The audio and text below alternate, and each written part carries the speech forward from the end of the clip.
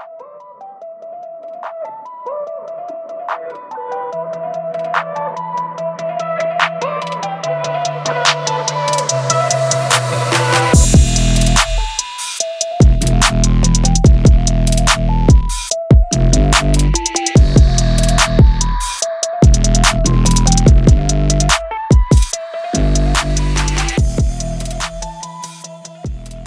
right. That's what she does. All right. Welcome to the Mouthpiece Podcast. What's going on, son? Thank you for coming on, Dre. Thanks for having me. Been a long time coming. Well, I think that last time that we hung out, I actually told you I was wanting to do a podcast. Yeah. Episode 2. Here we go. So, for the people that are listening, your name's Dre. That is. You're a boxer. That is also true. You hit people in the face. I try. It doesn't always work out. Fair enough. So, this is your first pro fight that's coming up? No, this is still amateurs. Nationals is basically an extension of Golden Gloves. You feel me? So, Golden Gloves, you have state, and you have regionals, and then you have nationals. So, this is a tournament that you're going into? Yeah, it's a 12-day tournament down in Louisiana. So, how many fights, at max, how many fights can you fight? You can fight every day. Like, I think they allow up to 3 fights a day. Per person? Yeah. You feel me? There's no way that there's like 20-something fights. Yeah, I know some, like, the lower weight classes got to do that, but I don't have as many people in my weight. Like, okay. I think, like, 156 has, like close to, like, 200-something people in it, you know? So you have no idea who you could be fighting? No. Completely random. Anybody can get it. Okay. So how long have you been training for this? Man, I moved out to Greensboro in, what was it, babe? October? I think so, yeah. I moved out to Greensboro in October. Nationals was supposed to be in December. But just due to COVID and stuff, shit. Yeah, they pushed it back to March. So I've been out in Greensboro ever since, you know? And it's been a long camp. Okay, long camp. So you're ready for this? I'm beyond ready. You pretty confident? Ready. I am. So let's say you went all the way out through this. What's the next step? Olympic trials, yeah. Okay. Is that something you're ready for? Yeah, I think so. You know, we're gonna see it at nationals. Nice. Definitely prepared for it. I've been sparring with a top 20 professional boxer, Joseph Action Jackson. Okay. Yeah, don't forget the action. Yeah, you know, you got it. All right, cool. It looks like you've been training hard. You got a little bruise right there on that eye. That's makeup, bro. That's makeup? All right, fair enough. So, like, I'm curious, like, what got you into boxing? Into boxing? Like, how old were you? Like, tell me the story. Like, tell me. I started Muay Thai first. I was a Thai fighter when I was 14, and like I always grew up fighting. I'm from Bermuda, so when I was in Bermuda, like, it's big over there, right? Yeah, like, and not like even in a sportsy type way, you know. You just in elementary school, kids fight, you know. And it was no big deal. I was fighting my cousins, you know. And we'd go home and play afterwards, and you know. I feel like that really made me know what it felt like to get hit. You feel me? So everybody thinks they can fight, so they get hit in the face. Exactly, bro. You know what I mean? Exactly. So I'm 13, 14 years old, thinking I'm a man, thinking I could take a hit. Yeah. But my mom wouldn't let me box, you know? So, like, never let me box. So, 18, I think when I turned 18 on a Saturday that year. Okay. And that Monday, I was able to sign the papers on my own because I was 18. So you didn't need mom no more. Exactly. You're like, I'm an adult, do what the hell I want, mom. So we started. So why didn't she want you boxing? She's just like too dangerous? She knew I liked to fight. Like, fair enough. I was homeschooled like all through high school just because I was fighting so much in elementary school. So it was just ready for you. You just knew about it. Yeah. So you grew up in Bermuda? Were you born in Bermuda? I was born in Massachusetts. Okay. I claim it because my parents are from it. My family's from there, you know. You try to go back at least once or twice a year, right? Yeah, it's been about 3 years. COVID kind of put a stretch on it. I need to go back. So do you have a lot of family over there? Yeah. Almost everybody. My mom's side and my dad's side. Absolutely. Got some family in Massachusetts too. Yeah. You spread all out, man. Yeah. Bermudians travel, you know? Like, yeah. You get off Bermuda, it's small, bro. It's like population of 60,000. Johnson City's bigger than surrounded by water. So, like, you know, boxing's one of those sports where everyone's trying to get it. You know what I mean? Like, everyone's trying to get to the top. You know what I mean? Mm-hmm. So, like, when you started, was it, like, something that you were innately good at, or was it something you, like, had to work your way up for? Like, I don't want you to obviously brag too much on yourself, but, like, is it, like, something you was easy for you, or is it something that you're like, oh, shit, this is harder than I thought it was going to be? Because there's levels. There's levels to everything, you feel me? So, I always thought I could fight. I always thought I had hands, you know? Mm-hmm. Like, always growing up. I went in a boxing gym, and this dude named Rene Martinez put it on me, you know? Like, about 50 amateur fights. I don't think he went pro. But I was like, what? Like, I had never been touched like that in my life. Yeah. I was from a boxing. Different in the streets. You know? Exactly. Yeah. There's cardio, there's structure to it. Mm-hmm. And I just didn't like getting beat up that time, you know? So I just like kept coming back. And at first, I just wanted to spar, you know? I was like, man, I could make some money off like sparring some pros. Yeah. And one of my boys pulled me aside, and he was like, why? Like, you're good. Like, might as well do it, you know? Like, and if you're gonna get beat up for like real money, you know? Absolutely, dude. Now the fight you have coming up, it's a fight virtually you can watch, right? Yeah. It's gonna be on USAboxing.com. I'll post the link. Is it free or is it paid? Yeah, no, it's free. It's free? Yeah. All right, sweet. So hopefully anyone that listens, they can tune in. I'll be watching it for sure. Yeah. What day is that on, the first day? It's going to be on every day, you feel me? Okay. I have different fights. I'll let people know. Like, I'll post on my social media what bout number I am. Okay, yeah, we'll give you your shout out to DM for all your social media shit. Yeah. So the boxing world's, it's changing, man. It is. It's changing. Bro, did you see Tyson Fury and Josh just signed that deal? I got it written down right here. So let's go in with that then. Let's go in. So Anthony Joshua and Tyson Fury signed a 2-year, 2-fight deal. Two fight deal. Yeah. And at the end of those 2 fights, are they going to combine the belts that they have? Is that what they were talking about? Yeah, they're going to unify the belts. Well, because they got those 2 have all the belts. Okay. Because there's so many belts in boxing, right? There's 5. There's 5. I feel like there's a couple hundred for some reason, bro. Well, you have like intercontinental belts and stuff like that set you up for that champion belt. Yeah, because you see people win fights, they have like 6 belts on. There's but I feel like it's different from the UFC just because it's more weight division. Yeah, UFC is like 155, 178. There's a weight division for like every 5 pounds, isn't there in boxing? Basically, and then you have some gaps. Like, what are you fighting at right now? I'm fighting at 201. 201 under. Is that where you like to be? Yeah, when I go pro, it's gonna be 178. 170 just for speed or what? No, just when you get pro, you gotta. That's what everybody's doing. Everybody's putting in that work. Okay, so when you're at, and I want to talk about that about Anthony Joshua, but when you're at 201, do you feel like you have more strength behind your punches? Yeah, I feel big. You know? Do you feel a little bit slower though because of that, or does it matter? Does it transition at all for you? No, because I sit like at 190 when I'm in good shape. You know. Like, okay. Out of shape or like lifting weights, I'll be like 210. I've never really gotten bigger than 210. Okay, so do you normally walk around at 190? Like that's your walk around weight, or do you? I'd say like 200. 200. Yeah. Okay. So yeah, I want to talk about the Anthony Joshua and all that. So who do you think is going to win that fight, like that fight series? Like, what do you predict to be happening? Man. That's a crazy one. It is. Because Anthony Joshua, you look at him and he looks like a Greek god. Like he looks like he was just sculpted. And then you look at Tyson Fury, who literally looks like he would work on your plumbing. But you look how he boxes. Exactly, bro. Tyson boxes. Exactly, bro. He's different in there, man. Like every time he fights, I'm like, this guy, he's buns. But then he gets in there and dominates. You know what I mean? And have you watched any of Tyson Fury's old fights? Some. He's been dropped by cruiserweights. Really? You feel me? No heavyweight touches Fury. Deontay Wilder dropped Fury, and Deontay Wilder's a cruiserweight. Let's be honest, with a big hand, so he gets away with heavyweight division. And then there was this other guy from Atlanta that used to train for Paul Delgado, but he dropped Fury a while back too. Mm-hmm. You feel me?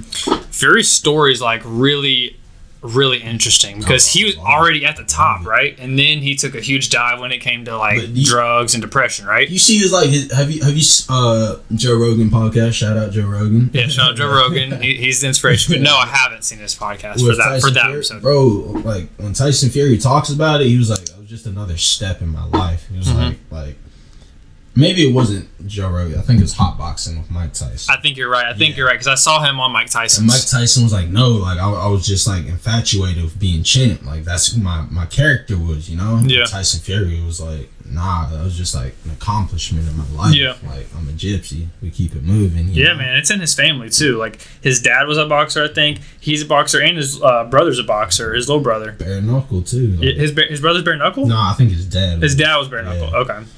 Yeah. But yeah, man. I don't know. I think Anthony Joshua wins it personally, but you can't count out Tyson Fury at all.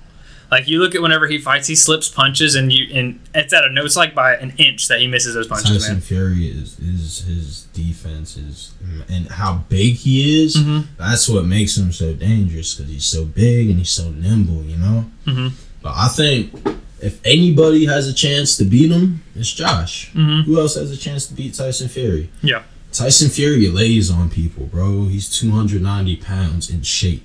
And I think that Anthony Joshua is just en route to prove his dominance. Like he had that, that mix up with Anthony Ruiz, which obviously he just didn't give a fuck about that fight.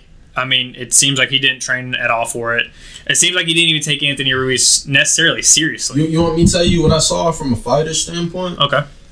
Originally, he was supposed to be fighting this dude named Big Baby Miller. Mm-hmm. You feel me? Big Baby weighs like close to 300. Josh blew up. Yeah, he blew up. Josh came in to the Ruiz fight like 260 something, Mm-hmm. He wasn't ready for someone with quick hands, good footwork. He was ready for a slugfest. Mm-hmm. So he met Ruiz, whose cardio was up, who wasn't trying to, bang. He was trying to box. And like Josh's body just wasn't ready for that. Josh's trainers mess with his body. You look at his fights, as a heavyweight, Josh goes up and down between like a 30-pound scale, bro. Really? And that'll fuck with you as a fighter. That's what I'm saying, It makes you feel differently when you're in the ring, correct? Look at his second fight with Ruiz. Came in like 20 pounds lighter, and look how he was moving. Look how it went. Now, have you seen Anthony Ruiz's transformation from when he was fat till now? He's still fat. He's still fat, but he's in shape now. Because he's in camp with Canelo and Ryan Garcia and that other Cuban heavyweight, bro. Mm-hmm. How you feel about Ryan Garcia? I know you're a Ryan Garcia hater. You're a hater, bro. I am. But I like him after his last fight. Okay. He proved himself. Dude, but I still think Devin Haney beats him. I agree, but he got dropped his last fight. Everyone freaked out about it. Canvas like a champ. Exactly, dude. I think it shocked him too. Yeah, I think it shocked him too. But right now they're talking about doing Tank Davis and him, and it just doesn't make sense. I think Tank puts him down. Tank puts him down. Everybody thinks Tank's powerful, bro. I think so too. But what big man has he fought? He fought that last fight with Leo Santa Cruz. Leo Santa Cruz is way smaller than him. I heard Tank blows up to like 160 pounds, bro. They said Tank got dropped in sparring a couple months back. Bad, too. I believe it. Sparring. Yeah. Everybody gets drops. Mm-hmm. It's part of it. I don't box. I just talk to boxers. Yeah, me neither. So who is like your favorite boxer? Who's the person that you like, or like that's the guy? Current, all time? Whatever. Roy Jones. Both. Roy Jones and? Roy Jones, because he inspired me. And then... Man, I don't know. I could say Roy because he was the first boxer I was on. But ever since, like... I have a new favorite boxer every month. Right now, it's Vargas. Vargas? I've heard that name. Bro. Old Cali kid boxer. Really? Kind of punchy. Slick. Man, one thing about Roy Jones Jr. is that last fight he had with Tyson. I just feel like there's no point, man. There's no point. They got money out of it. For what? They don't need it. And they even knew before going in the fight they weren't going to declare a winner. Making the old heads, bro, trying to live it up. True. And Tyson, he could have knocked him out, dude. I'm sorry. Yeah. He could have knocked him out. I'm a Roy fan still, but... Roy wanted out. Roy wanted out, bro. After like third round, he was like, I don't want to do this anymore. Tyson was banging in the body, bro. Well, listen, man. I want to talk about Tyson because he just blows my mind. Like, the more that I learn about him and look into him, like, did you know that when he was 13 years old, he was 190 pounds? No, he was 190 at the age of 13. When Customato found him, he was 190 pounds. Damn. When he was 13, they wouldn't let him fight kids his age because they didn't believe that he was a kid. Right. So he fought adults. He fucked the adults up. Yeah, Tyson never got that tall, bro. No, he's like 5'10", maybe 5'9", maybe. Muscle baby. Yeah, he's shredded, dude. And they said at 13 he just didn't look normal. Dense. Yeah, I mean, you imagine what like would have happened to his career. Like Customato never got to see him be him. Like Customato died when he was 19 years old. That's true. When Tyson was 19 years old. So like, I mean, to be honest, that's arguably prime Tyson. At 19, prime. He peaked early. How many years did he have after Cuss died? Like maybe 1 or 2. And I feel like he was sheltered those years. Because he was the youngest champ ever. That's true. But I just think like, what would have happened if Cuss didn't die? You know? Yeah. I don't even know how Cuss really died. I think he was just old. But I don't think we'd have the same Tyson we'd have today. Like where Tyson is mentally. Dude, he is so crazy because everyone thinks Tyson's like stupid or doesn't know what he's talking about. He's not. He's smart. Educated, dude. Like, you know what he said when he went on Rogan's podcast to promote his fight with Roy Jones Jr.? Because the first time he went on Rogan's podcast, he said he didn't want to fight anymore because he didn't want to stroke his ego. Yeah. He was like, I don't want to stroke my ego because that's a side of me that I don't do anymore. The second time he went on Rogan's podcast, he was like, I got up and ran. Dude, he said the gods of war have reawoken my ego. Reignited my ego. Bro, when Tyson talks about fighting, it's poetic. It is. But like, could you imagine even fathoming like saying that? The gods of war have reignited my ego. Bro, that's how he looks at it, bro. Yeah. Like, did you know that like Customato made him study like Alexander the Great and all these different conquerors? And the reason I was saying earlier why I don't think if Cuss was still alive all throughout Tyson's career, I don't think Mike Tyson would be the same is because Cuss played a lot of head games with Mike. You feel me? Like I ain't gonna tell people how to parent, but I ain't gonna tell, all right, my 16-year-old, I want you to break his ribs. Yeah. I want you to make him cry. I want this guy to spit up blood. Yeah. You feel me? I want you to feel like a savage. That's how Cuss talked to me. Cuss knew. He was just like, this is the prodigy. He is the guy. Like he knew right when he met him.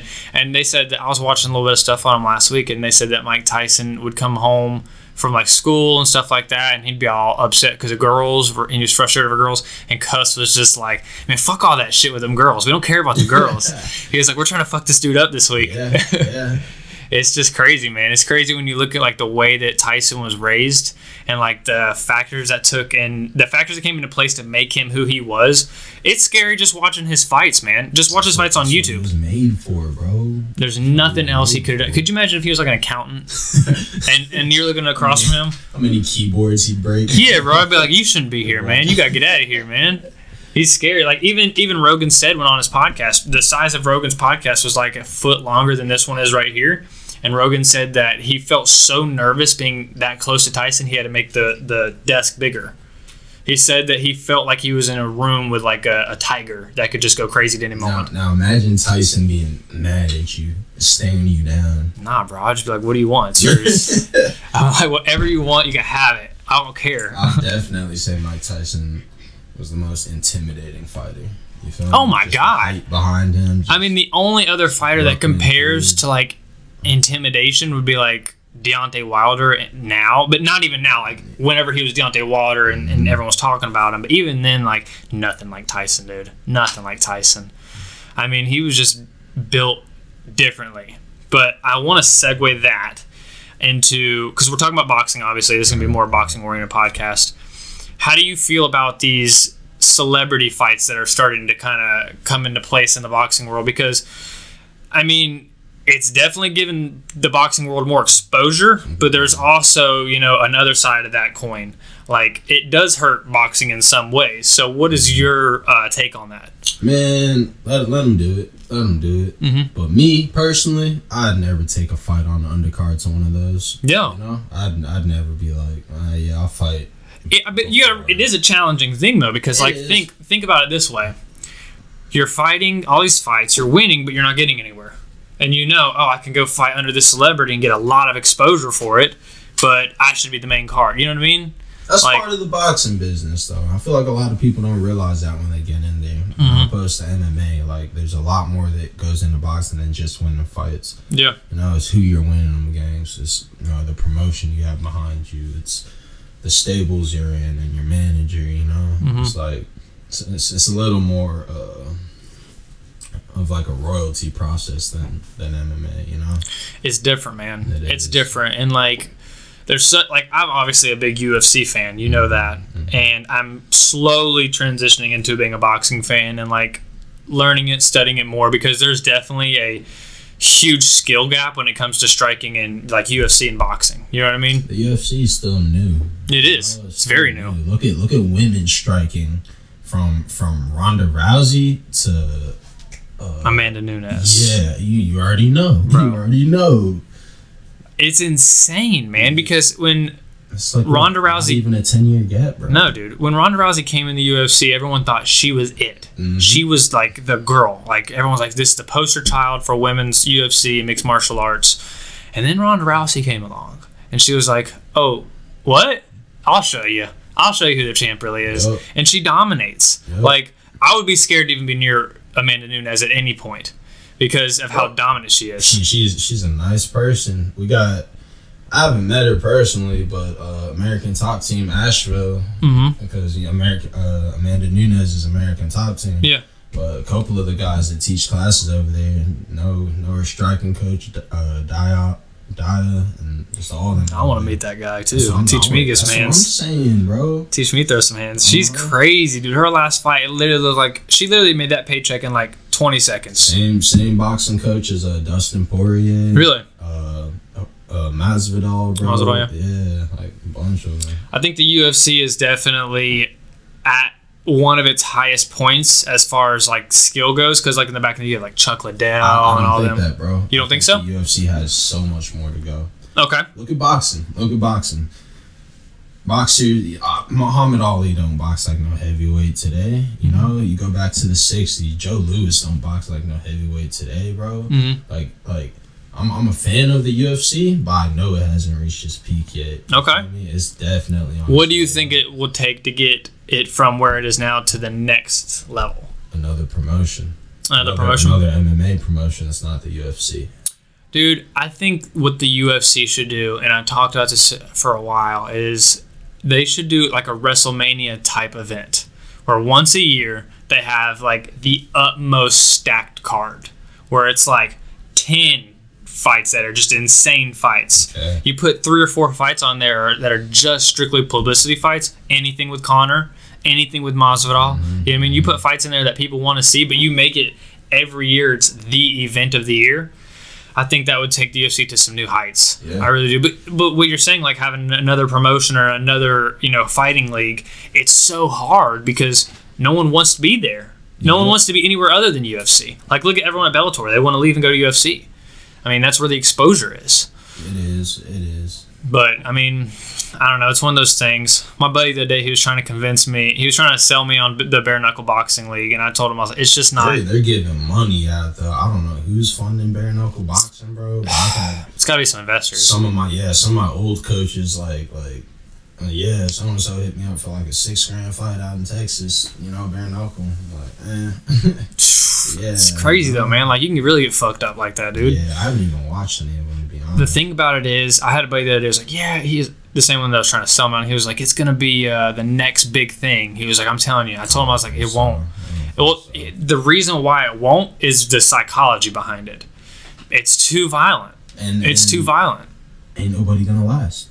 Ain't nobody gonna last, one. But two, like, even if it does last, the whole time you're watching it, you're on edge a little bit. Like, even me, I've watched fighting for a long time. Right. But when I watch that bare knuckle boxing, I'm like, yeah. You know what I mean? Like, he just lost his eye for the rest of his life. Exactly, man. There's just like something psychologically in there that just makes you not want to watch it. And that alone will make there no chance for newcomers. Maybe. I don't know. I don't think it'll last because people can't stay in that. Yeah. I think humans are just drawn to violence. They are. They are. I think if there's a fight show to the death, I think you're right. People would watch it. I mean, you look back in the Spartan days, dude, that's all they did, bro. Fight to the death. Could you imagine being like the huge Coliseum and They used to put like tigers and bears and shit, bro. Out there, bro, sand just stained in blood, dog. Bro, you'd feel like I get up in the ring and I see blood in the ring. I'm like, oh, I'm here. Yeah. I'm here. Think about like that's got to be like a shell shocking moment, right? It makes you there, like makes you like zone in, bro. Fuck, man. Because nobody wants to be the dude waking up and seeing them lights. Yep. Like you gotta think of how bad that's gotta suck. Like everyone's gonna get knocked out. If you stay in the fight business long enough, you're gonna get knocked out. I don't know if you've been knocked out, but if you stay in there for 10 years, 20 years, you're gonna get knocked out. Yep. It's part of it. And I couldn't imagine being at like the greatest stage and show, whether it's like the boxing championship or UFC championship, and you get in there and then you wake up and you're like, what the fuck happened? Fighters wear their hearts on the sleeve, yeah, bro. Man. Like I don't think people give fighters enough credit when it comes to being open. Fighters are like, I feel like fighters are the most open athletes, you know? Like, what do you mean by open? Like emotionally or? Like weird, like, you know? Like, you mean like quirky, like yeah, a little bit different? Know? Like well, fighters like don't. Fighters are like they have a screw loose, you know? You have to if you want to get in a square, circle and get the shit beat out of you. Yeah. Like, I never once was like, hey, what do I want to do for a living? Get the shit beat out of me? Like, it's not something that's really. One, it's not in my nature. I'm not built for that life. And two, I don't think I would. Like, even if I had your build, I'd be like, I can't fucking do that shit. So I know you could fight. So you could throw it. So you tall enough too, bro. I got the length for it. I just don't have the strength for it, man. And I want to do it. Like, my buddy's trying to get me to do it right now. He's like, yeah, I want to get you in there and get you sparring and get some hands behind you. And I'm like, don't even worry about sparring, dog. That's why, man. Just get in there now. Get in there now. You don't have to do anything, bro. My fiance's gonna fucking kill you. Because I'm gonna be fucking waking up, looking at lights, fucking blinking, seeing lights above me. Because I got knocked out because Dre told me to get in a fight. That's the point of fighting, so that doesn't happen. Yeah. You know? You know they got a fight somewhere. They got a Mayweather gym down here in Johnson City now. Really? Yeah. Boxing. Yeah, it's a Mayweather boxing gym. Actually, I think I know someone teaching classes over there. My buddy was wanting to look at classes over there, and we took the over-under to see how much I know. So I told him, I was like, one, you're not going to get real trainers. Yeah. But I was like, let's just see how much it costs. It's like $90 a month. Yeah, bro. And you know they ain't really teaching you shit. Like, there's no trainers. Yeah. Squat. Exactly. I looked on their website, and it was like girls like just punching the bags and shit. Right. Like old ladies punching the bags. And I was like, all right, that's not... If you want to learn how to box, I wouldn't go that route. Yeah. But it's a different world, man. It's a different world. Boxing's different. I just stick to sales, man. All right, I'm good at sales. I don't got to get hit in the face. Tony, you gonna hit. I can see you just hitting somebody in the face and loving it, bro. I've been in some fights. It feels good. That's what, you know? But it's just like one of those things, man. I'm afraid I get dropped real bad. I get turned into a meme. You're not supposed to want to fight. Could you imagine being a meme, bro? Looking like Nate Robinson out there. I could. Dude, he's stupid, dude. He fought Jake Paul and didn't spar one time. And, I mean, Jake Paul's got some hands. For someone who's never really fought, you know what I mean? Yeah. Like, he's got some hands. And the thing about those Paul brothers, they train. Bro, and they train. I think they're looking good. They train. They got the money to train, too. I think they're looking good. They train. So, let's get into it. Logan Paul, Floyd Mayweather. Give me your take. Man, give me your take. It ain't going to happen. You don't think it'll happen? It's not going to happen. Okay, let's pretend like it happens. It happened. Let's say it's fighting next week. I want you to tell me what happens. Mayweather's going to piece him up, pity pat style. I think he might even put him down, depending on how long the fight goes. All right. Here's what I think. I think Logan Paul, for the first 2-3 rounds, throws everything he has. After the third round, he just tires out. Yeah. And then Floyd does what he does. He plays defensively. He puts his shots in there where he can, but he's not going to tire out. You're not going to tire out Floyd. He's just going to sit there and run around you and play defensive and put his shots in where he can. But Logan Paul, if the fight happens, I think he's just going to throw everything he has in the first couple rounds. Logan Paul's like my size, bro. He's like 200 pounds. Yeah. I mean, that's got to be the biggest fighter Floyd's ever fought, right? Oh, yeah. So this is the other side of the coin. Logan Paul is the biggest fighter Floyd's ever fought. If he lands a strike on him, is there a possibility he could drop him? Of course. I mean, could it happen? Could you imagine if a YouTuber knocked out Floyd Mayweather, the greatest fighter of all time? I would rather it happen that way. Quotation marks. There's so many greats. Yeah. There's so many. That's in all sports. There's like, he's the greatest. There's so many. In a sport of boxing, where there's so many different weight divisions, there can be so many greatest. But I would rather see Logan Paul knock out Floyd. Floyd. I hope Floyd doesn't take that. And if he does, people gonna take fights with Floyd because Floyd ain't gonna knock people out. I bet you want to take a fight with Pacquiao. No. Right? No. Right? No, I agree. I don't know, man. It's weird seeing people that are like celebrities go into the world of fighting. Of all things. There's a lot of money in fighting too. A lot of money, man. Yeah. A lot of money. There's investors, bettors. That's why I can't, like, the UFC thing wasn't for me. Yeah.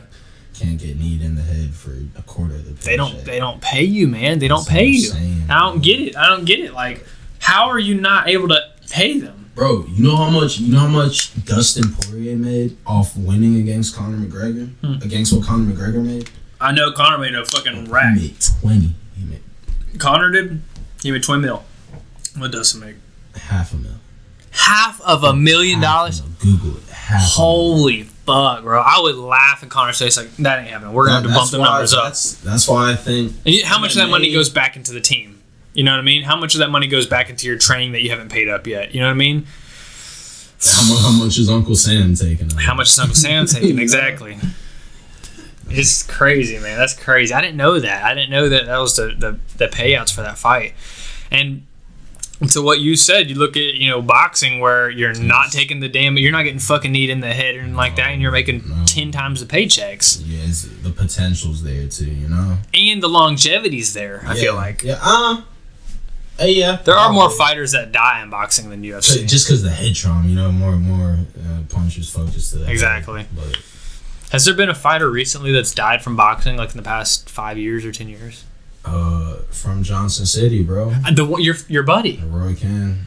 Okay, I don't know that story. I don't know if you want to talk about that story, but long story short, Roy's a dog, man. He was a dog. I'm pretty sure that I'd watched him fight at one point, or I'd seen him at a fight that you'd taken me to.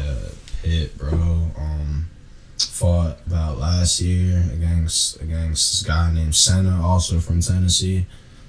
Senna's like 20-0 pro, decent fighter, very decent fighter. Just fought on Showtime and lost recently, but I think personally from what I saw, I saw Roy get hit behind the head one too many times. So like, did he die directly from the fight, or was something that happened after? He came out and went into a coma for a little bit. Mm-hmm. And he was just recovering. It's been about a year since that happened. He got out. He was just sticking with it for a while. Yeah, as responsive, It's part of the fight game, man. It is. It's the nasty end of the fight game that people don't realize. Like, dude, look at Muhammad Ali. Look at Muhammad Ali. He can't even. His last 10 years of his life, Muhammad Ali was. But see, it's crazy, bro. Because I was talking to this with one of my friends the other day. It's like how fighters take hits, because I've seen a fighter named Mayorga, bro, just like put his hands down, love getting hit. God talks 100% today, it's really about like how people take punishment. Yeah, some people, and you don't know. Yes, well, you can tell, like Roy Jones Jr. He wasn't like people with that style almost. I feel like Like Muhammad Ali, he was a dancer. He wasn't a brawler, so he didn't take punches. He was a showman. You feel me? Yeah. And when you don't take punches well, that's when they do the damage. Like look at George Foreman. He was one of those guys that came forward and got hit, but let stuff bounce off the top of his head, kept his head down. You never really saw his head bop back like that. Won his last title at like 50 something, It's crazy. Talks very literate today. That's crazy. I don't know. It's always good when you see fighters that are able to, have a life after boxing. It makes me happy. It's just so disheartening when you see the opposite end of that, which is like Muhammad Ali, your friend, things like that. That it just the worst of the worst situations. It's the hurt business. It's the hurt business, man, and the cauliflower ear business. That's MMA. I don't think boxers get cauliflower. Boxers don't get cauliflower ear, but MMA, man. Getting mangled and stuff. I mean, that shit nasty, bro. I always wonder if it affects your hearing.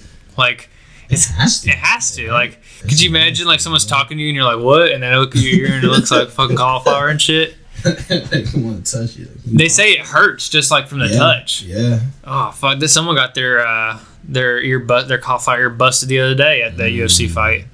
That's got to be bad. Bro. Yeah, man. Speaking of that UFC fight, my boy, Stylebender, he lost. Adesanya, that's okay, bro. Adesanya is stubborn. All he has to do is put on some weight, but he won't do it. Man, it just makes me so mad What'd because... you think of that fight, Tony? Man, I thought it was 3-2. I thought it was 3-2. I thought the first two rounds for sure were Adesanya's. The third, I think he edged it out.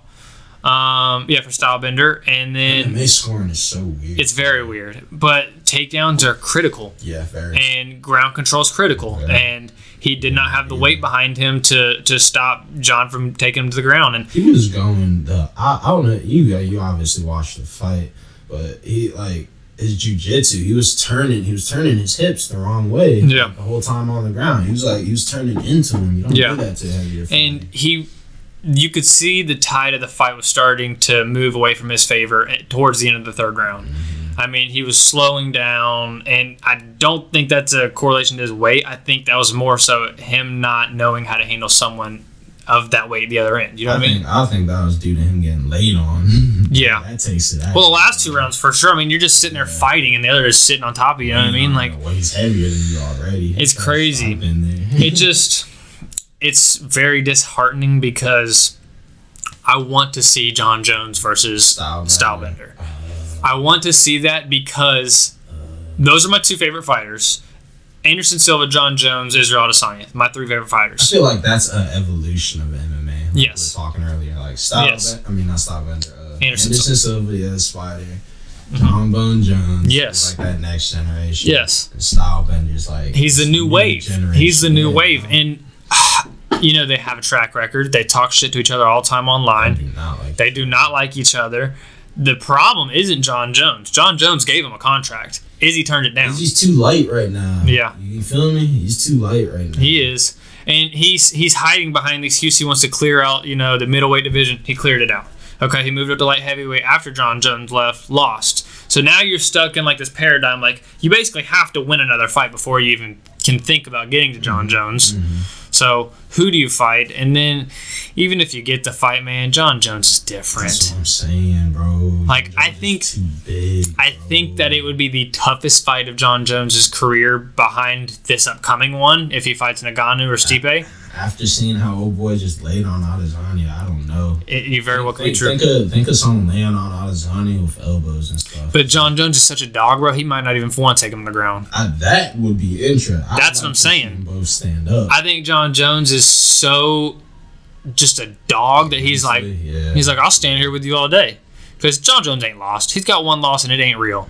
I kind of think he lost. I don't think the other guy's a better fighter than him, but Rivera. Are you talking about Dominic Reyes? Reyes, yeah. Yes. I think Reyes beat him. I think he beat him too. But personally, I think Jones is a better fighter. I think if that fight would have went on. In the first fight he had with Gustafsson, he barely edged it out for the win. But That's part of being champ, though. You ain't gonna be there every day.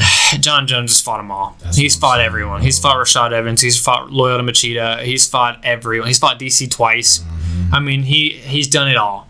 So he has nothing left to prove. All he's doing now is just adding up wins. You know what I mean? Whereas you look at Stylebender and he's got to prove himself. So yeah, you're 20-1, but still, you're 20-1, but you haven't fought anyone. He's fought his weight, and everybody looks. But see, Stylebender's not putting on weight, bro. I don't see Stylebender putting on weight, bro. I think he's got a long way to go, personally.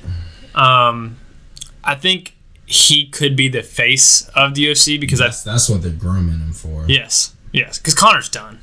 Conor McGregor's done. He's gonna come back. He's gonna fight more, but he's done. He's done. He doesn't have the temperament. Yeah. Like those kids that he's got have softened him up, and that's not a bad thing. But you have to look at that and kind of realize it, or you have to acknowledge it. L after L, too. It's a mental thing. And he started losing when he stopped talking shit. You know what I mean? He doesn't have that dog, and I'm like, it's almost as if he's a type of fighter that he has to back himself into a corner and fight his way out of it to be successful. Because if he has that room where he's like, oh, I haven't, talked any shit, or there's no animosity here, he's like, well, then what's the point? Yeah. So, I think he's the type of fighter where he has to have all the cards stacked against him to be able to be dominant, and he is dominant. Most definitely. But I think he's done. How old is Conor? Conor, I don't know. Let's Google it because I mean he's not. I don't think he's too old, but he's like early 30s. I think you're right. Maybe. McGregor's age. Conor is 32. He's young, and that's Stylbender's 30. So I mean, Conor's only got 2 years on him, but like, imagine that as a fight, Conor and Stylebender. That'd be crazy, bro. That'd be insane. I think Stylebender would win that. I do too. Because Conor's really a stand-up fighter. That's it.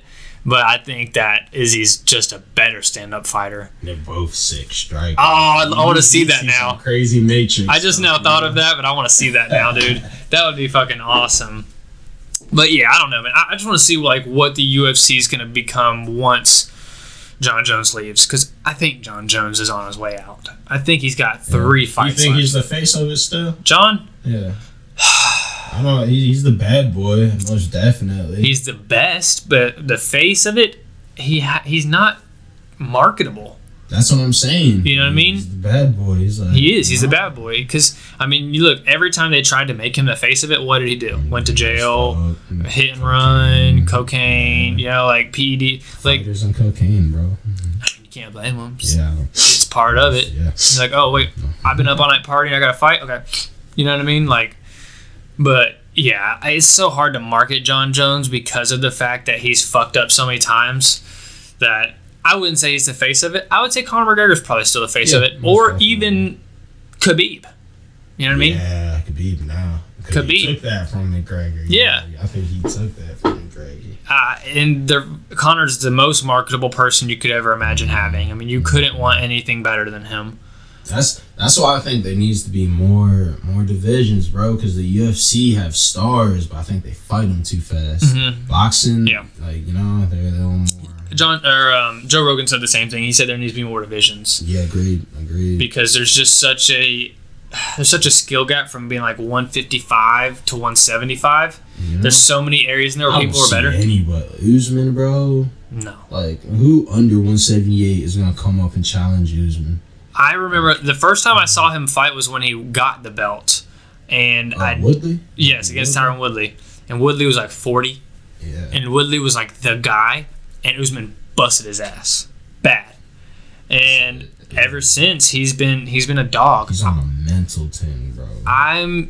I don't know who could take it from him, but they already said that he will never fight Israel Adesanya because they don't want Nigerians. They don't want two Nigerians to fight. Nigerians are like running sports. Yeah, Anthony Joshua's Nigerian, you know. Yeah, bro. I don't know what the fuck they're doing in Nigeria, but let's go out to Nigeria. Yeah, let's go.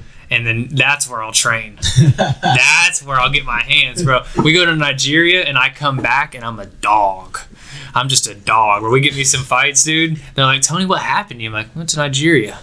Call it white chocolate. Yeah, it's white chocolate. It's just different out there, bro. I got hands now. Nah, I don't know, man. I would like to fight. Like Tony, maybe, bro, it's as easy as starting. It's as easy as starting, bro. I don't know how to start. You can go to a gym. Like, what do I just walk in a gym and go, hey, I want to fight? Like, it's you know what I mean? Like, I want to train. Teach me how to fight. You feel me? Okay. And like, if you're there every day, people are gonna put in work with you. Oxygen gym up the road. Yeah. Bro, you know. I don't know. It's like one of those things. It's like you can't go in half on it. You have to fully commit to it. You know what I mean? That's what people think. There's plenty of people that do it recreationally. You know. Like, for what? Just to be there? Yeah. If I'm training, I want to fucking hit someone. Oh my God. I want to fight, bro. Like, I'm not going to train just to be like, oh, I go punch the bags twice or 3 times a week. Nah, that's what I'm telling you. If you think you can have hands, because I think one day you'd be able to fight. As light as you are and as tall as you are, you ain't gonna meet anybody your size, bro. You're gonna be towering. So that's why you want me to stay low weight. You feel me? Yeah. Like. And I bet just hitting a bag is gonna shock your muscles into just being that much denser. You feel me? People don't know, bro. Hitting them bags, man, it's a workout.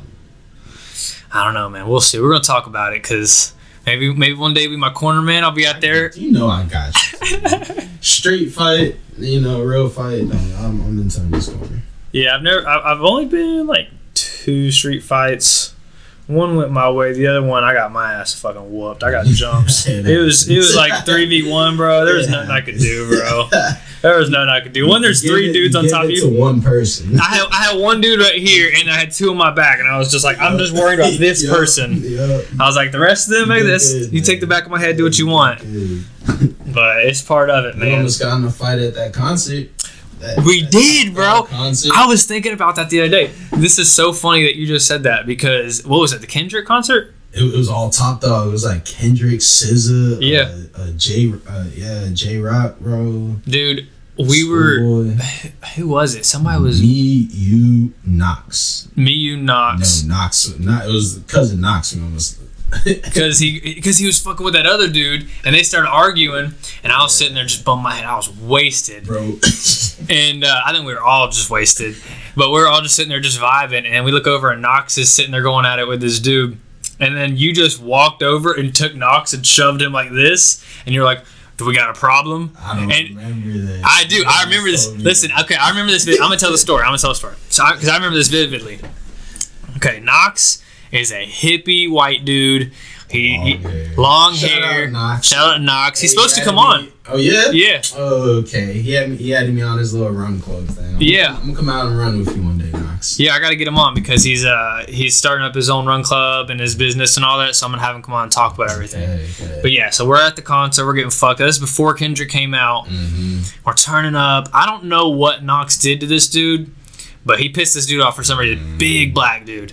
And he got up in Knox's face and he was like talking shit. And then Dre walks up, fucking flat top and all, and puts his hand on Knox's chest and pushes him back like this and gets in front of this dude's face. And he goes, "We got a problem because we can handle it right now." And I was sitting there going, "Oh shit!" And the dude looked at you and he was like, "Well, we brothers." And you were like, and you went, "No, we ain't."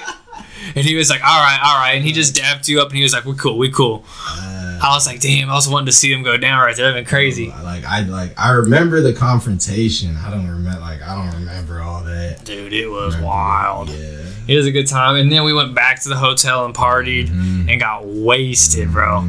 I remember a video of that night. I got a video of us pre-gaming. And I'm sleeping. Bro, you guys sent me that because I just remember video. You guys woke me up and you guys were like, "Hey, are you ready to go to the concert?" And I was like, "Yeah, I'm ready to go." I was so fucked up. I remember thinking, I was like, "This is not good that I'm this fucked up before we go on this concert. Like, this is bad." Oh, good. But it's all good. We made it through it, man. We made it through it. It was fun though. I had fun, bro. Once COVID drops, dude, we gotta hit more concerts. That Dreamville concert right before COVID hit, bro. The festival. It's the second year in a row I wasn't able to go to Dreamville, bro. Second year in a row. Looking forward to it. Dude, it was going to be crazy, dude, because we didn't know who was going to be in it. Like, we had no idea. All we knew was going to be Dreamville and then whoever they brought. Yup. Dude, I think I think they would have had DaBaby there. I do too. North Carolina, I don't know when it's going to be before we're going to be, like, having concerts and shit like that again. Probably a bit. I mean, you look at other countries, though, and they're fucking doing what they want. Like Texas is open right now. So Texas is open, but the counties can decide whether or not that they're going to allow you to wear a mask or not. So, like, Florida's open. They're mostly open in Florida. Florida don't give a fuck, bro. It's Florida man out there, bro. But Texas is starting to become pretty Democrat. And, yeah, so they're open, but the counties decide whether or not that they're going to still mandate. Exactly. And I think they're almost all mask mandating, but I think people are getting to the point, man, where they're just like, well, fuck this shit. Yeah, people are just like, I just got back from my baseball game. Not a person had a mask on, bro. At Western, they was all out there partying like crazy the other night. It's getting to the point now, and then I talked about this on the last podcast. It's hard for me to respect the authority of these people, these higher ups, these elites who aren't doing the same. That's always been the case. It's like you're telling me that, you know, our kids can't go to school, right? We're doing virtual classroom, but I just saw pictures of you taking your kid to private school, and you didn't have a mask on. He didn't have a mask on. None of the teachers did. No. So your kids can go to school. Mine can't. Okay, so we can't go to the hairdresser, the hair salon, but you can go. Okay. Oh, I can't go to restaurants, but we got pictures of you at a restaurant last night. Without a mask. Yeah. Exactly, bro. It's just like, shit like that, it irks me because, and I said in the last podcast, we were raised to believe that this is the greatest country on earth. That, this is the land of the free, the home of the brave, and everyone wants to be here. It's not true. It's not true. Everyone doesn't want to be here. I feel like I never had that growing up because I'm from Bermuda. Yeah. So, like, I always had... that wasn't fed into your brain. A little piece of, like... I saw it in Americans. I saw it in all my Americans. Yeah, they're like, this is America. Yeah, have you seen the Patriot? Yeah, they're like, Patriots are killing this here. But it's like we were raised to think that we were just so lucky to be here. And I don't, for anyone listening, I am still, blessed to live here. We're still the top 1%. Yeah, we're still blessed to be here. But there's just a lot of hypocrisies in our government, just like any other government. Yeah. There's a lot of hypocrisies that I noticed that are just really like, it's just frustrating, man. It's just frustrating whenever you see people that don't have your values, don't have common values, and somehow they're the elites, and somehow they're the top dog. I don't understand that. Like, how did they get to be the top? Like, how did they get there? Like, it's systematic. It's money. It's systematic. You know, it's a process, bro. Like ain't no money like old money. Yeah, money like people who know how to control the currency. Like they know how to make sure money comes back to them. Yeah, man, and they get to a point where it's not about money; it's about power. Yeah. Influence, like you look at like Joe Biden, Bernie Sanders, Trump, like those dudes don't need any more money. They are rich for life. Trump, bro. Trump's rich. Look at Bernie. Bernie drives fucking Ferraris and shit. Trump probably took a pay cut to be president. He did. You feel me? He did. It's about influence. It's about influence and power. It's like once you get to the point to where you have all the money in the world and you can have anything you can want in the world, there's only so much room for you to look for you to have stuff that you don't have, and you begin to crave it. So like that's why I think that all these people that they want to be politicians, because it's like, hey, I got all the money in the world, so now I just want what I can't have, and that's power. So I don't know. Personally, dude, I would never want to be a fucking politician, man. You look at those before and afters, man. Right, look at Obama. Dude, I can't wait for Biden's before and afters, bro. It's gonna be rough because his before looks like an after. His after is gonna be a graveyard. Bro, it's gonna be bad. There's no way he makes it out of office, bro. There's no way. Right? I say he's dead within 2 years. I say the vice president knew what she was doing. She knew what she was doing, bro. She's smart, and I guess more power to her. But it's like that dude can't. And I don't want to get like super political. I don't like to be super political, but that dude can't hold a conversation. He can't talk. He can't talk. Like we're talking right now. I have thoughts that are in my brain, and I'm speaking them out to you, and so are you. He doesn't have that. I think they start here, and then they stop right there. And he's like, I can't get past there. They get lost. He's like, all right, teleprompter. Oh, man. So, I don't know, man. I wouldn't want to be a politician to save my life. But that's why you're in the hurt business, and that's why I do sales. Yeah. Right. So, what are your, like, going back to boxing, like, what are your actual goals for boxing? You want to go pro? Man, I'm going to go nationals. I got some schooling I'm going to do right after nationals, like a little class. So a little trade school, and then pro. Trade school? It's UXO tech.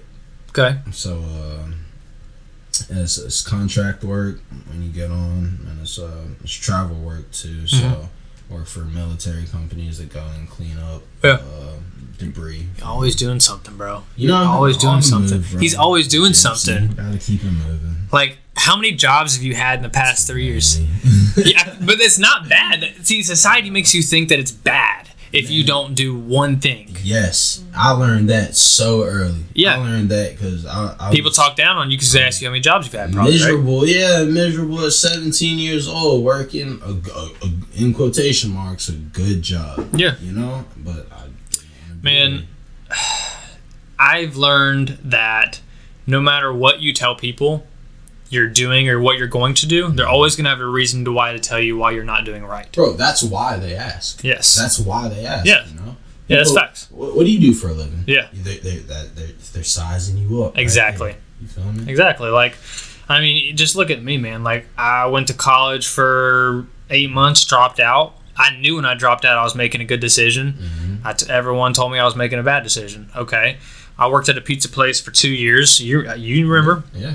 Bomb pizza. I cooked the fuck out the pizzas. And then after 2 years, I went to work at Spotless doing carpet restoration. You know what I mean? I did that for a year. Everyone's like, oh, you got a good job. That was a fucking Didn't you work at Surf Pro too? Surf Pro? No. But I did the carpet cleaning shit and all that, and I learned how to do that. Then I went to being a correctional officer. At this point, people are like, when are you going to find a job you want to do for the rest of your life? Well, I haven't found it yet. Like, there's nothing wrong with that. Exactly. That's what I don't understand about society. People, like men in society. Like, I was listening to a podcast on this the other day. Like, they don't have that get up and go get it. Yeah. You know? Yeah. It's the drive. That's what breeds men. Like, yeah. Like from an evolutionary standpoint. Hard times breed men. What they say? They say hard men create good times create weak men. Yes. Weak men create bad times create hard men. Yes. You feel me? Yes. It's like, I think even in the very beginning when we were like Neanderthals, bro. Like, well, I think it comes down to your mental state too, man. Like, you look at a person like you and me, like, we're not the type of people that are going to take no for an answer. You know what I mean? It's just not in our nature. I know a lot of people that if you tell them, like, oh, you can't do that, they'll find any reason to agree with you on that. It's just not me. Like, the only reason why I was a correctional officer, I don't even think you know this. The only reason why I was a correctional officer, my buddy at Spotless told me I could never do it because I was too small. I applied that day and I was working there the next week. But the next week I went to the academy and I was in the academy for 9 weeks and I did that job. That right there, bro, built character. You probably haven't even like seen yet. Bro, people don't know. To you one day, you're gonna be like, I dealt with so and so. Bro, people have no idea what it's like working in the prison, man. And I'm not talking about like this little tiny jail. I'm talking about a prison where there's sex offenders, murderers, rapists, all that, bro. And it's me and 144 of them in a room. Exposing yourself to that type of energy, bro. Like, because they all give off a different type of energy. That's like the most stale, cold, you know? Man, it's like being in prison. Oh, I tell everyone I was in prison. Yeah, I did a year in prison. Like, I did a year in prison, all right? You can't take that away from me. But it's a different reality, man, because, like, here we have a system. Mm-hmm. I go to work, I make money, I come home, I hang out with my family, I go wake up and do it again. That's not reality for them. Mm-hmm. Their reality is totally different. Their currency is totally different. The way the world turns in there is totally different for them.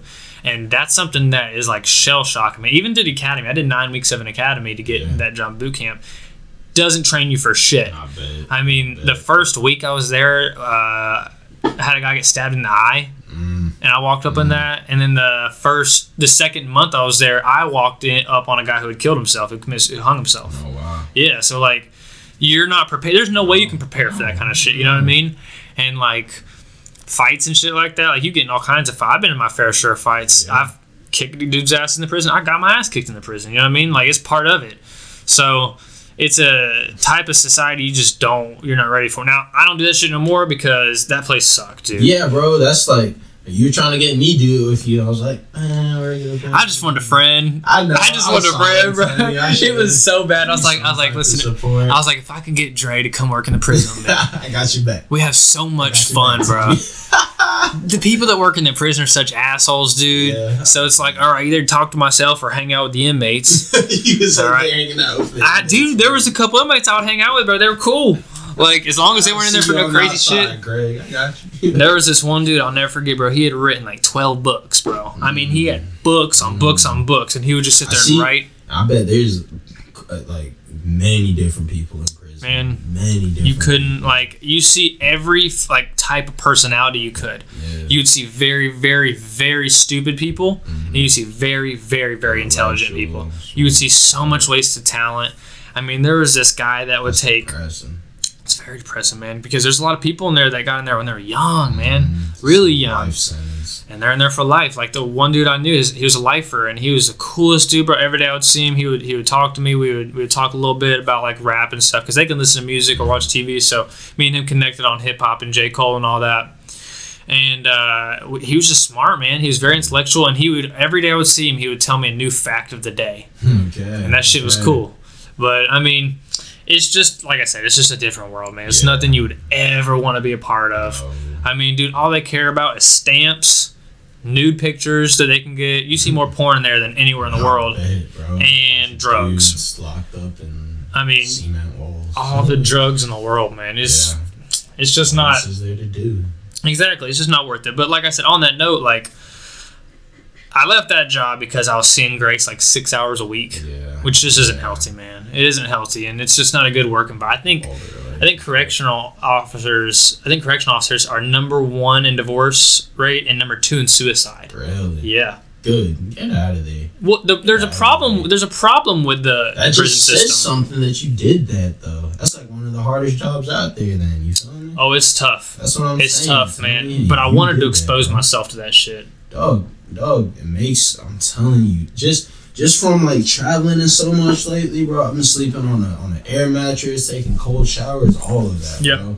And like it's the dog, nothing, you know. And it shows you how to be a man. Like, I have a thought process I've kept with me since I was very young, and it's that as humans, we innately want to do what we know. We want to stick with what is comfortable. We don't want to go outside our box of what we know. Because out there, I don't know, it scares me. It's something new. I fucking hate that. I hate it. Yep. I hate doing something that I know over and over and over again. I get like itchy and I'm like, I have to do something new. So that's why I don't think that's human nature. I think that's drilled into us. Okay. I think human nature is to go out and do what scares you. You think it's the opposite, the latter. Yeah, because everybody has a want and desire for it. You feel me? Everybody wants to be great, Tony. Everybody. Yeah, that's true. That's true. But not everybody wants to chase it. You know? Nobody wants to put the work in. It's like Kevin Hart said. Everybody wants to be famous. Nobody wants to put the work in. Exactly. It's part of the grind, man. But I don't know. Like, I just remember I would always tell people these things I wanted to do and these dreams I had and these aspirations. And they would shoot them down. And I would always wonder, like my own mom. My mom, I would tell her, like, oh, I want to do this. And she's like, Tony, that's not realistic. Bro, my mom just hopped on the boxing thing, like, maybe a year or two ago. Yeah. She wanted to sign me to go to the gym early. Yeah. But, like, she would always say, like, oh, that's not realistic. And I would look at her and I'd be like, to you? Like, that's not realistic to you. But to me, it's very realistic. And, you know, not to, you know, shit on my mom or anything, but my mom has had it drilled in her. And it's because she had me when she was so young. My mom, when she was 21, she had me. Okay. So she had to grow up like that. She didn't get to go out and, you know, experience life and do what she wanted. She had to hit the working force, and she had to work right then. I mean, as long as I can remember, my mom worked 2 jobs or 3 jobs at a time. And she moved me and my little brother up here by herself with no job. Florida, right? From Florida to here. Yeah. So you got to think about how scary that is to be a single woman with 2 kids going to a place you know no one. Yeah. But she always had it in her head that I have this job I work. I hate this job that I do, but I have to do it for 40 years, and then I can retire and be happy. And I don't have that thought process. And we always butted heads on that. And I remember one day I was telling her, I was like, oh, I want to do this, I want to do this. And she was like, Tony, you just live in a fantasy land. And I was like, well, at least I don't live in your land.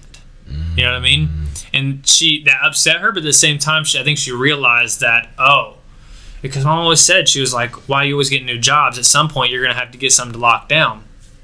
I told her, I was like, that's not what our 20s are meant for. Exactly. Look at all the most successful, like Gary Vee. He's like, don't listen to your parents. Exactly. Do what you want to do. Exactly.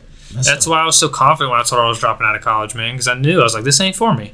I ain't here to waste my money. I can go make more money now or later than trade school I'm coming out with, bro. It starts you off at like, I ain't even gonna say that. It's good money, bro. Yeah, it's good money. It's like I'm making more than people with like 4-year degrees coming out. I would love to push an agenda in the newer age of society, like the kids in high school now, to explain to them that you do not have to go to college outside of high school. I think it's coming. I don't think it's coming through through the system, but like just through social media and stuff. Has to, man, because how could you know what you want to do forever when you've never worked? You know? You've never worked. Oh, you gotta choose what you want to do the rest of your life at 18 years old. And on top of that, when you get out of high school, you can't get a loan for a $30,000 car. You don't have any credit.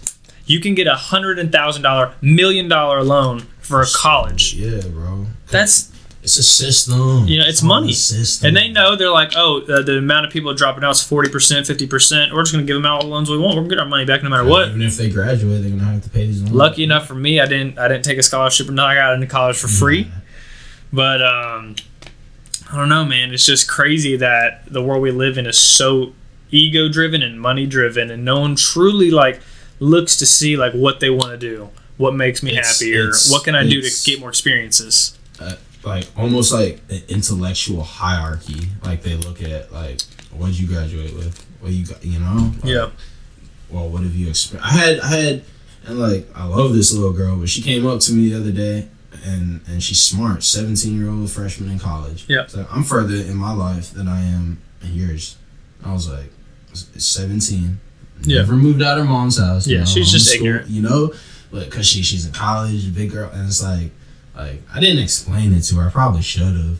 It's like you're gonna life experience. Like, that's that ignorance, man. So like knowing how to get up and go get something is better than already having something. Yeah, and we've all had those points in our lives too, to where like mommy and daddy wasn't there, and I don't have the money to pay for my gas right now. Now I got to figure out how the fuck I'm gonna get home, or how I'm gonna get to work tomorrow. You know what I mean? Like we've had those moments, you and I have.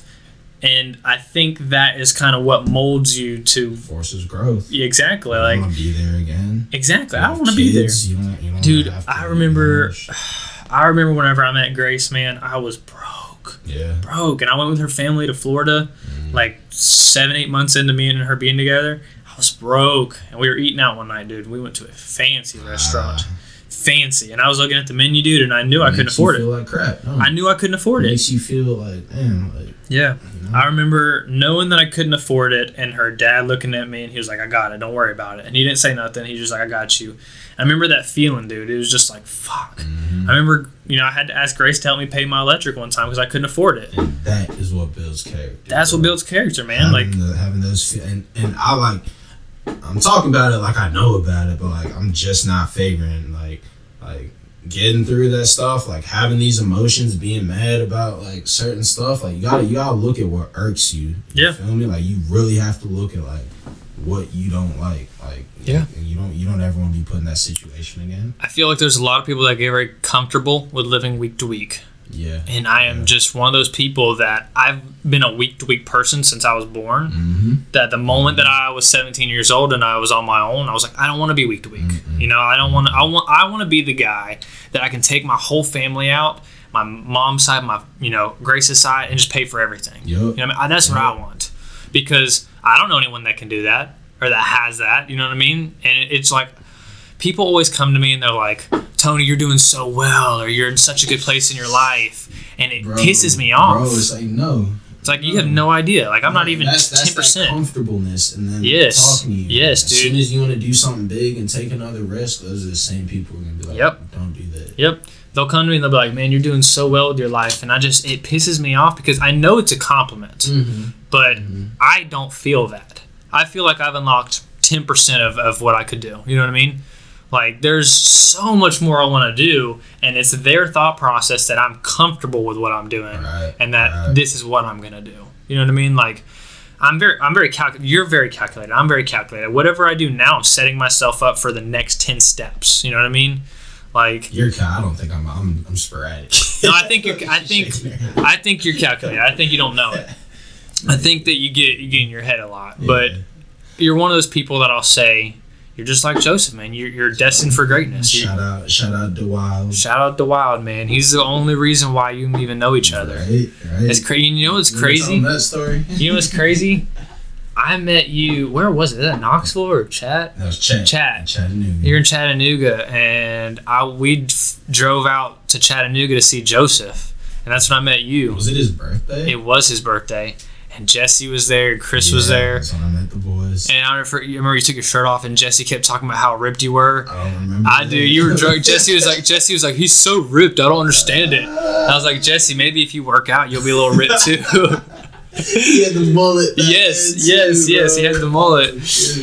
But I just it's crazy because we met each other that long ago, and now, as you found out today, you're the groomsman of my wedding. You know what I mean? This is gonna be Oh, dude, we got to turn up. It's going to be fun. So, before we end the podcast, I want to say that we got to go out for my bachelor's party, obviously. Yes, sir.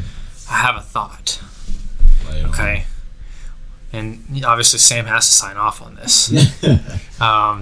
We got to go to either Nashville or Vegas. Ooh. All right? I'm down with either. I don't care. Have you been to Vegas? No. But I would love Nashville. I've never been to Nashville. Oh. Yeah. I would love to go to either. Okay. But I don't care. But either way we go, we have to wear suits with turtlenecks. Turtlenecks? Yes. Why turtlenecks? You look like a fucking G, bro. You're telling me if 5 guys in suits and turtlenecks walk into a bar, you're not gonna be like, what the fuck? Chain on that side yes. of the turtleneck? Yeah, yes. Bro, you know it, bro. But think about how dope that we all show up in suits and turtlenecks, go into bars. You know people are gonna buy us drinks just because we're in suits and turtlenecks, bro? I'll be hammered before we get to the second bar, but I don't know. We gotta turn up. Depending on what the weather is, that might be the move. Depending on what the weather is, that might be the move. But we're gonna turn up no matter what. We gotta have a little bit of fun before I get married. You already know we're gonna have fun. Absolutely. Well, respect. Dre, we knocked out a full hour and 10 minutes of a podcast. Doesn't feel like it, bro. I know, it flies by, right? Yeah, it does. Every time someone comes over, they're like, "How long does it take?" Like my buddy Marquise on the last one, he's like, "How long do you think we'll go?" I was like, "We'll just go as long as we take." A minute 45 or an hour 45 went by so quick, bro. It felt like 30 minutes. Yeah. It flies by, dude. And I like doing this because no one does this. No one sits. Tony, you're good at this, bro. You think so? You're good at this, bro. I like talking. You're good at this, bro. I like people. You're a people person. I want people to talk more. We're so on our phones at all times. You know, we're just locked in. Like me and Grace too. Like we'll just sit on the couch on our phone sometimes. I'm like, no one talks. We don't talk about what we believe, what we like, what we want to do with our lives. No one talks anymore. And that's why I want to do this, because I want to have cool people on like you that have a story to tell, that are doing something cool that's worth talking about, and that I want to talk to, because I don't ever get to see you anymore, man. No, you're always you live in like 20 different states a year. I'm in Raleigh right now, Greensboro right now. It's Asheville, Raleigh, Greensboro, Wilkesboro. Fucking, it's gonna be like Tampa next week, bro. I gotta catch you when I can. But it was Louisiana. Yeah, exactly. We're going to Louisiana. You know, it's crazy. So I got to catch you when I can. But the goal is next time I have you on, I'm going to have Joseph sitting in here too. Oh, that's the goal, bro. You, me, and Joey sitting here. We'll smoke us some. We'll talk for as long as we can possibly go. We might even Joey run that up. Anymore. Oh, we'll make them. We'll make them. We'll make them. We'll make them. You hear that, Joe? Yeah. I promise you, bro. Listen, let me tell you something, Joe. If you come over, I'm probably going to drug you. I'll give you some food and you won't know what's in it. But we'll see, man. I want to get him back over here. But I'll get him. I'll bring Joe up. Good deal. But yeah, man, that's why I do this. I just want cool people to come on, have cool conversations. This is for you, and I'm proud of you. Thank you, man. Thank you. This is like I think personally, this is something you're supposed to be doing. That seems to be what people are telling me. I like how you waited too. Yeah. Like this was in the process. Like this was in the works for a while. You know. Yeah. And like Tony was always like, "No, I want to get set up right. You know, to do it right." And I respect that. Yeah. I respect that like crazy, bro. Patience, man. Yeah. So many people want to just do it right now, and I knew that if I started it right then, it wasn't procrastination either. Because you know you're a go-getter. Like Tony goes and gets it. You know. I try, man. So let's plug your social real quick. What's your Instagram? Instagram is dame_dash990. You don't have Twitter, do you? Nah, I do. You don't fuck with it. Yeah. Listen, you need to post more on your Instagram. Yeah. You need to post more because we gotta get you some exposure, and especially if you're gonna be a boxer, we gotta get you to be marketable. So you gotta post a lot more on there. I just like posting the picture when I'm down to get some likes, and it makes me feel. That's what you gotta do, bro. All right. So what day's your fight? March 25th is the beginning of the tournament. I don't know the exact times and dates, but I'll be posting on my social the bout number. Okay. So some fights. What's the website for the fights are free? Yeah. Go on USA Boxing. I don't know if it's .com or .org. Okay. You guys are gonna have to check it out, but they'll have a link up, and I'll post a link to my social site too. Okay. Well, we're gonna give you some exposure. I got a couple people that were actually excited about you coming on. Yeah. I talked to a couple people last night while I was playing ball, and they're like, "Oh yeah, I know him. He's the boxer." And I was like, "Yeah." And they're like, "Okay, we'll be listening." So you got some fans out there. I'm one of them.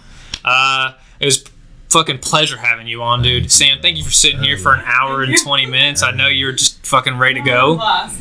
But I appreciate you coming on. Thanks for having me. Guys, this is the Mouthpiece Podcast. We're out.